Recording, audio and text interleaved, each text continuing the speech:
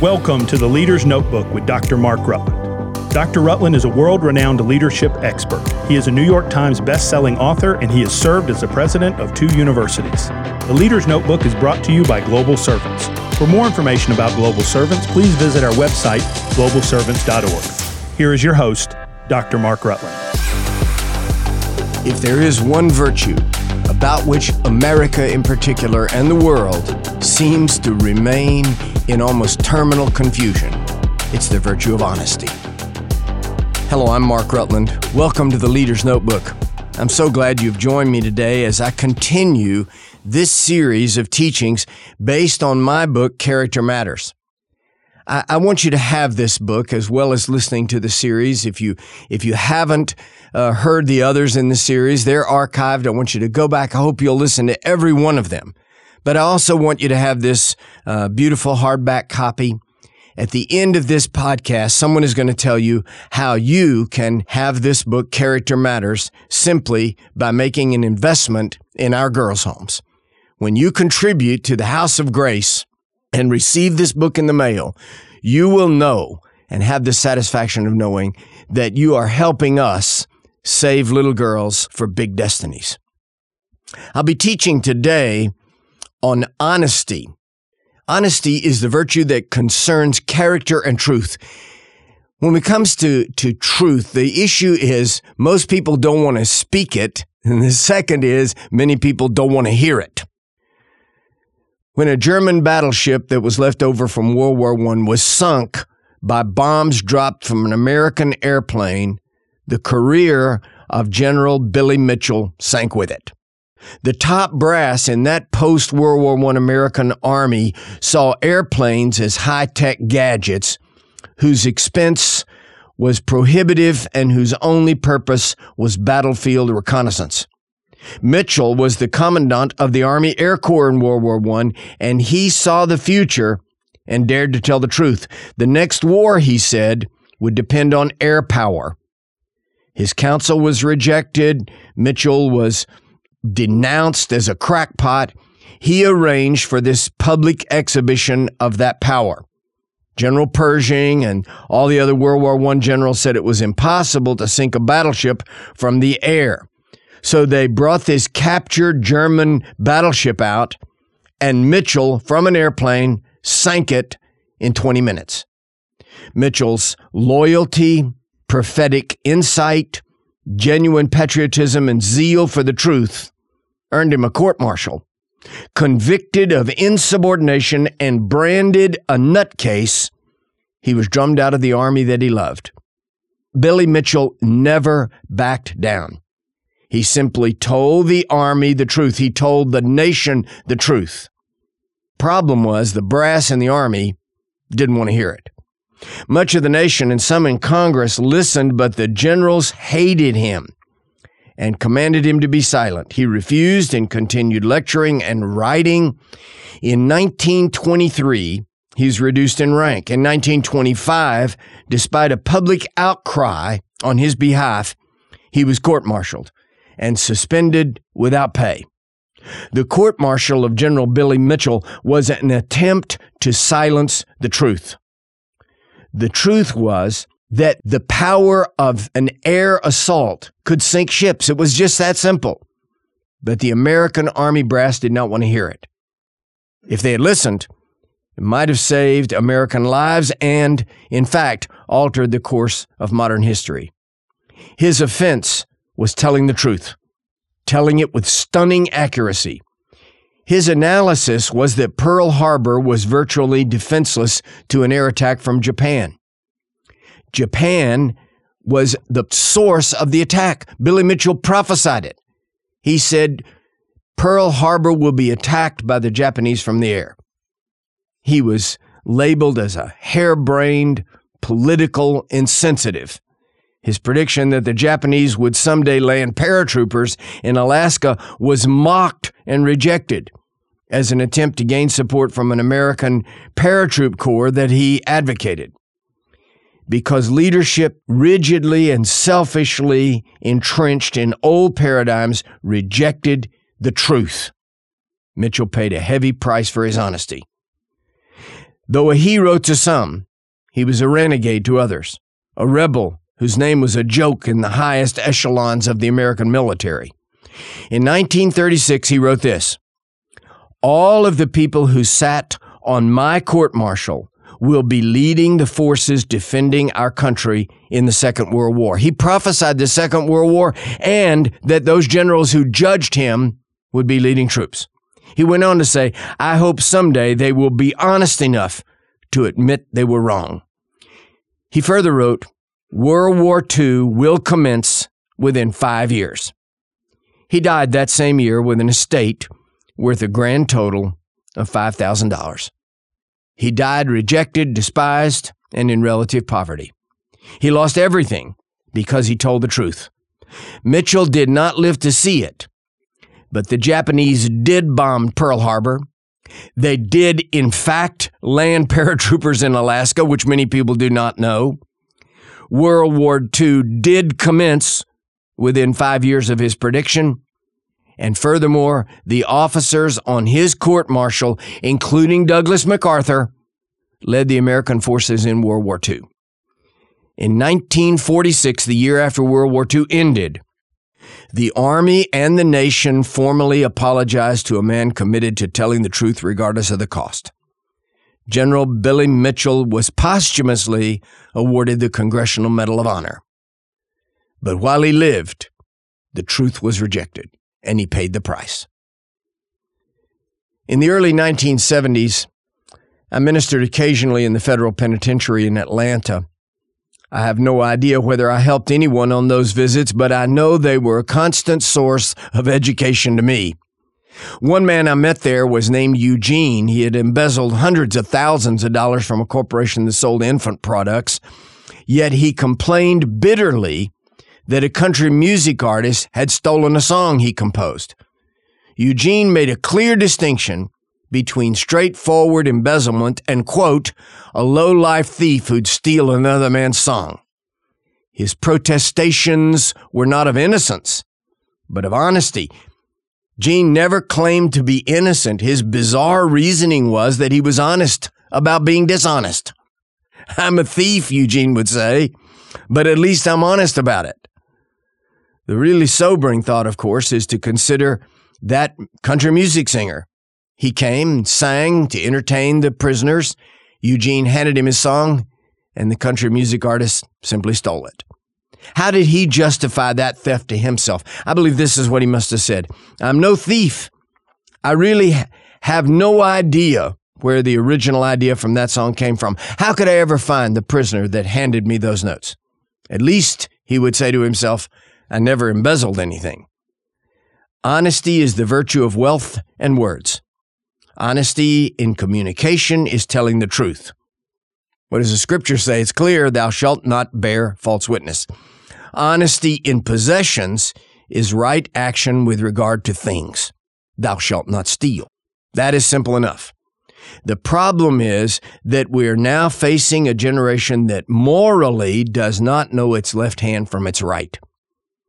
Hardly anyone argues philosophically in favor of theft. Some do, actually, say that people from the street should be able to dash into a store and loot it and do so with impunity.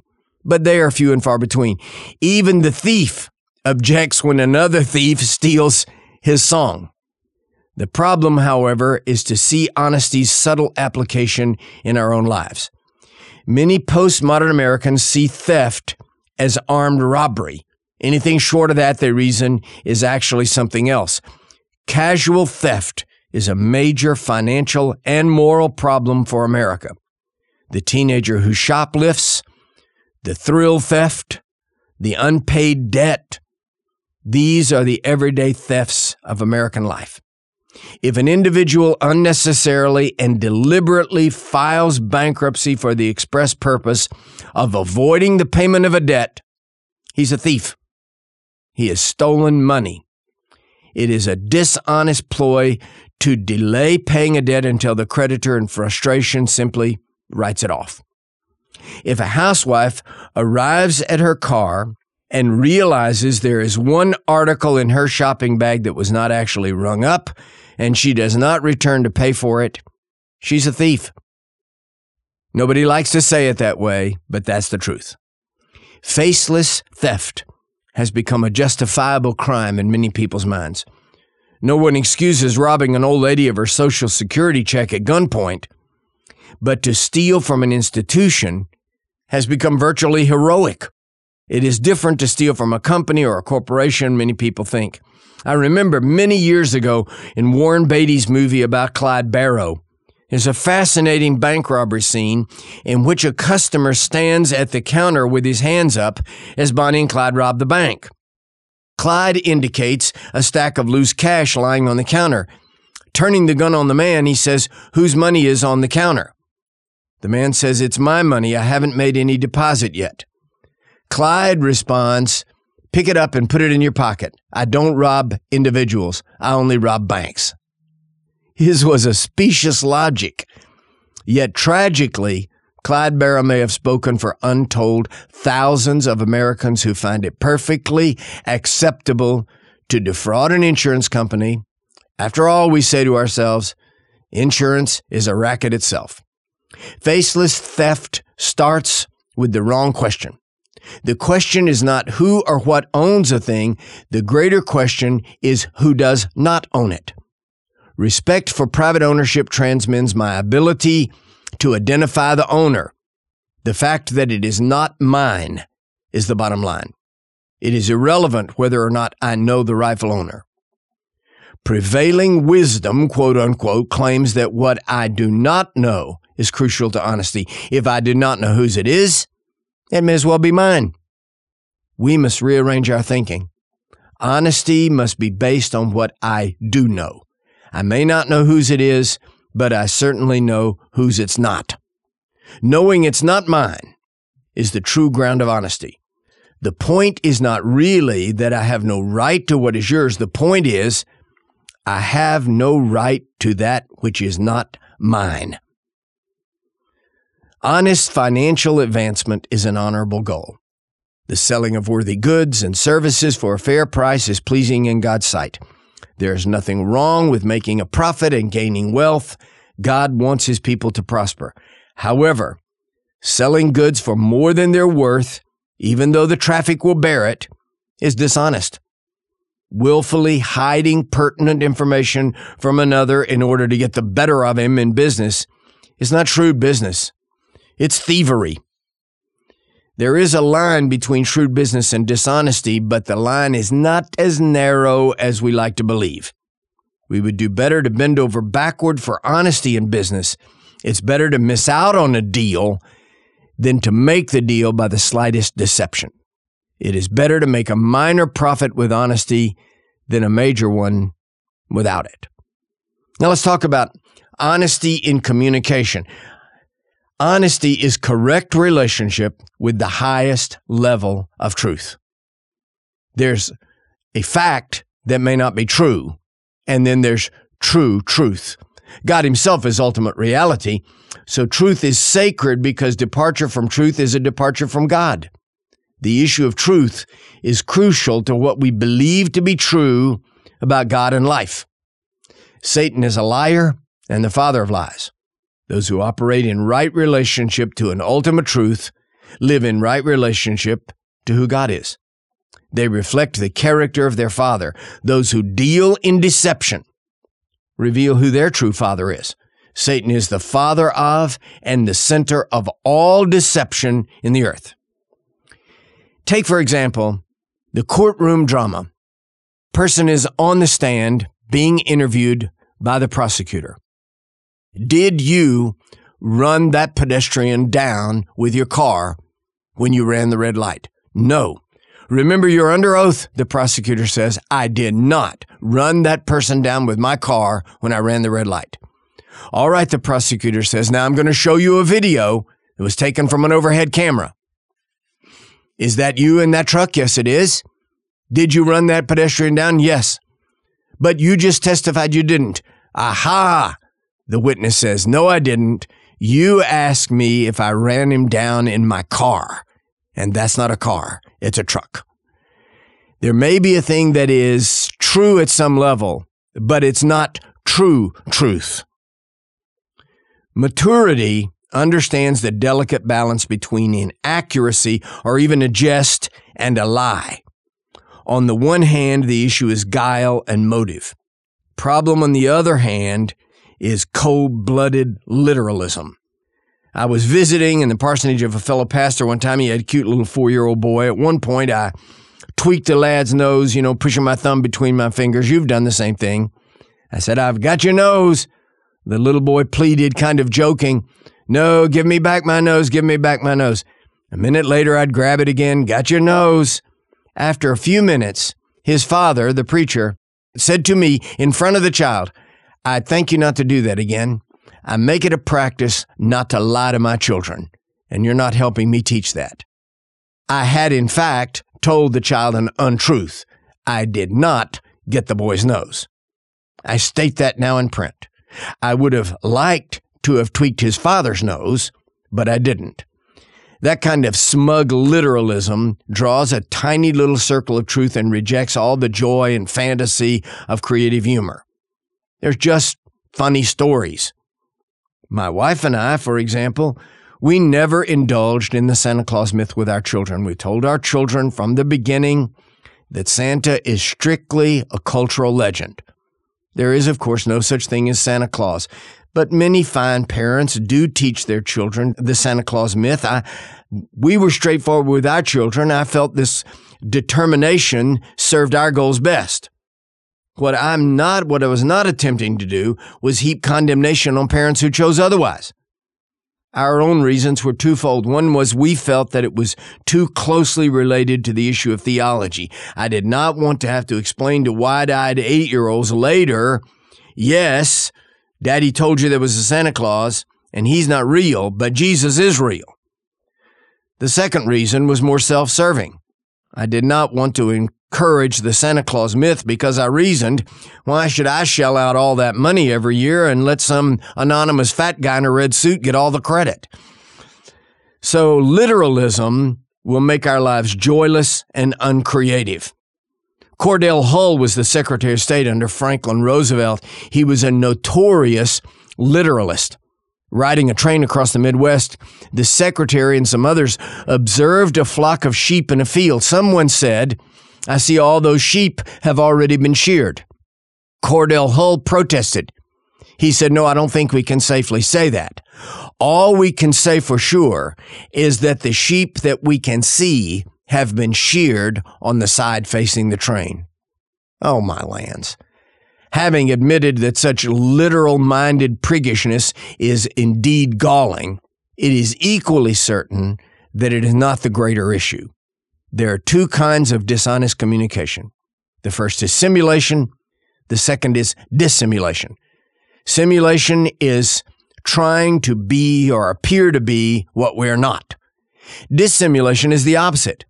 It is to seem to be what we are not. The story of Ananias and Sapphira in Acts chapter 5 is evidence of God's seriousness about religious simulation. They were struck dead, not for withholding money. Don't get the story wrong.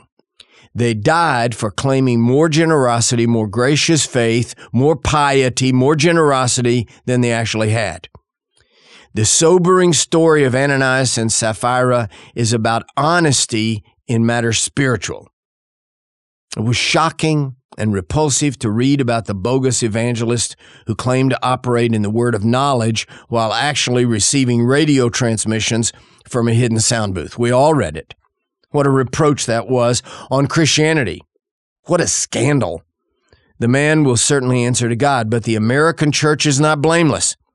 The American church has actually created an atmosphere that is conducive to just that kind of simulation. We send ministries mixed signals. We financially support ministries that are expert in simulation and then hate them when they're exposed. We embrace the hyper-spiritual, the flamboyant image makers, and their puppet preachers. We demand that they not tell us the truth. But we despise their public nakedness when it's exposed. Politics, religion, business, we just don't want to hear the truth, and we will suffer for it in this country. The second kind of communication dishonesty is dissimulation. Dissimulation is not appearing to be something we aren't. It's appearing not to be something we are. This is perhaps the more common crisis of faith in the average Western believer. We want to deny being something we are. The prime example in Scripture is Simon Peter. In the courtyard of Caiaphas, as Jesus was on trial, people began to identify him. Aren't you a friend of Jesus? Weren't you with him? Aren't you a Galilean? 3 times he denied. I tell you, I don't know Jesus. I don't know the man. No matter how close to the fire he stood, Peter could not seem to get warm. He was cold and he was shivering because of his dishonesty and his denial. He was a Christian and he denied it. Most Christians will never be tempted to deny Christ before a firing squad. Few of us, relatively speaking, will be tortured to denounce the name of Jesus. Far more often, it is by silence, by head nod or knowing wink that the modern believer denies his allegiance to Christ. I do not know him is the subtle dissimulation of the collaborator. The hypocrite pretends to be what he's not. The compromised, lacking the courage of their convictions, pretend not to be what they are. Let your yea be yea and your nay be nay, the Bible says. That may very well mean saying yes to Jesus when it's costly and no to the world when it is unpopular. The temptation will seldom be to outright denial, but rather to subtle compromise. Soft public dissimulation is the velvet-lined coffin of a bold and dynamic faith. Jesus said, I am the way, the truth, and the life. If we want to follow Jesus in the way, and we want to live the life of Jesus, we must cherish, live, and speak the truth. I'm so glad you joined me today for this episode of The Leader's Notebook. I've been teaching this series on character matters. It's based on my book of some years ago, and I'm so grateful to God for the popularity that book enjoyed. We sold thousands of copies. Every penny of it and every penny of every book I've ever written has all gone to support our girls' homes, House of Grace, in Thailand and in West Africa. Stay tuned now, and someone is going to tell you how you can get a copy of Character Matters. I want to send it to you, have my office send it to you tomorrow morning, just for making a contribution to our girls' homes. Help us save little girls for big destinies. Until we meet again, I'm Mark Rutland, and this has been The Leader's Notebook. Wow, another great episode of The Leader's Notebook.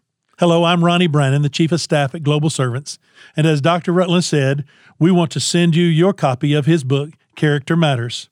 You can receive your copy by contributing any amount to Global Servants through our Secure Give app on our website. Go to globalservants.org, click the Donate button, and then click Give Online, and then leave your contribution under the Podcast Gift tab. Next, please click Add a Message and include your name, email address, and the mailing address where you would like your book delivered. As soon as your donation is processed, we'll send you an email confirming the delivery address, and we'll get your book in the mail to you by the next business day. Again, thank you for subscribing to The Leader's Notebook with Dr. Mark Rutland and helping make a difference for those around the world and helping save little girls for big destinies. You've been listening to The Leader's Notebook with Dr. Mark Rutland. Be sure to subscribe, rate, and review today's podcast. You can follow Dr. Rutland on Twitter at Dr. Mark Rutland or visit his website, drmarkrutland.com. Join us next week for another episode of The Leader's Notebook.